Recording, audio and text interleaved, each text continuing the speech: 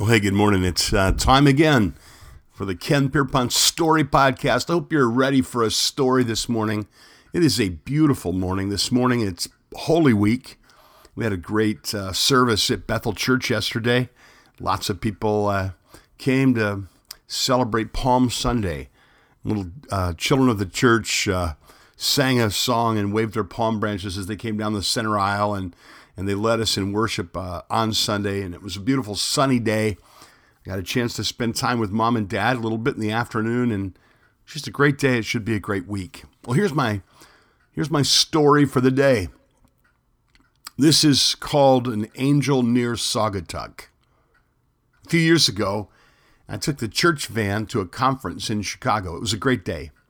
We learned a lot. We enjoyed being together, and the teaching was thought-provoking, and on the way back, we fell into this kind of easy conversation you can't really orchestrate ahead of time. The kind of conversation that makes the time pass and the miles run swiftly by. On an empty stretch of road, our conversation was interrupted by the coughing and sputtering of the van. We were out of gas, and the van coasted to the side of the road and stopped.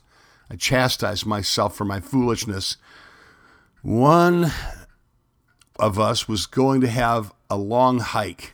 And my friend says, "Does the church have road service?" "Road service? Are you kidding?" I said, "Of course not. We're Christians. We have angels to handle things like that."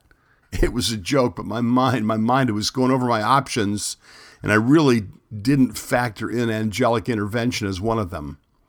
But within 30 seconds, a small car loaded to the windows pulls off the road and comes to a stop in front of the van. A young man jumps out and starts back. "Are you guys having trouble?" "Yeah, we're out of gas. Could you take us to the nearest station?" "Sure, hop in," he says. The young man was a student from Trinity Seminary in Deerfield, Illinois, on a tour of Christian camps in Michigan, gathering ideas.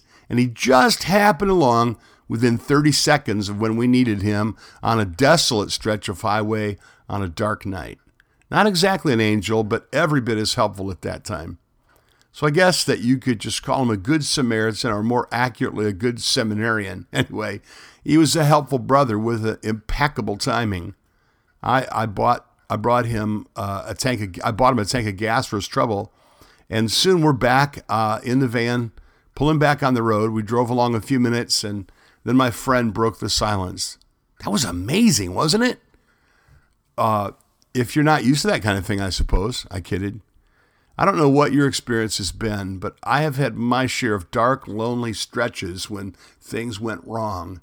And sometimes those things weren't my fault. Sometimes I brought them on myself through attitudes or words or behavior contrary to God's law. But other times, like on that dark night near Saugatuck, it was just your basic foolishness that landed me in trouble. Along the way, I've noticed something.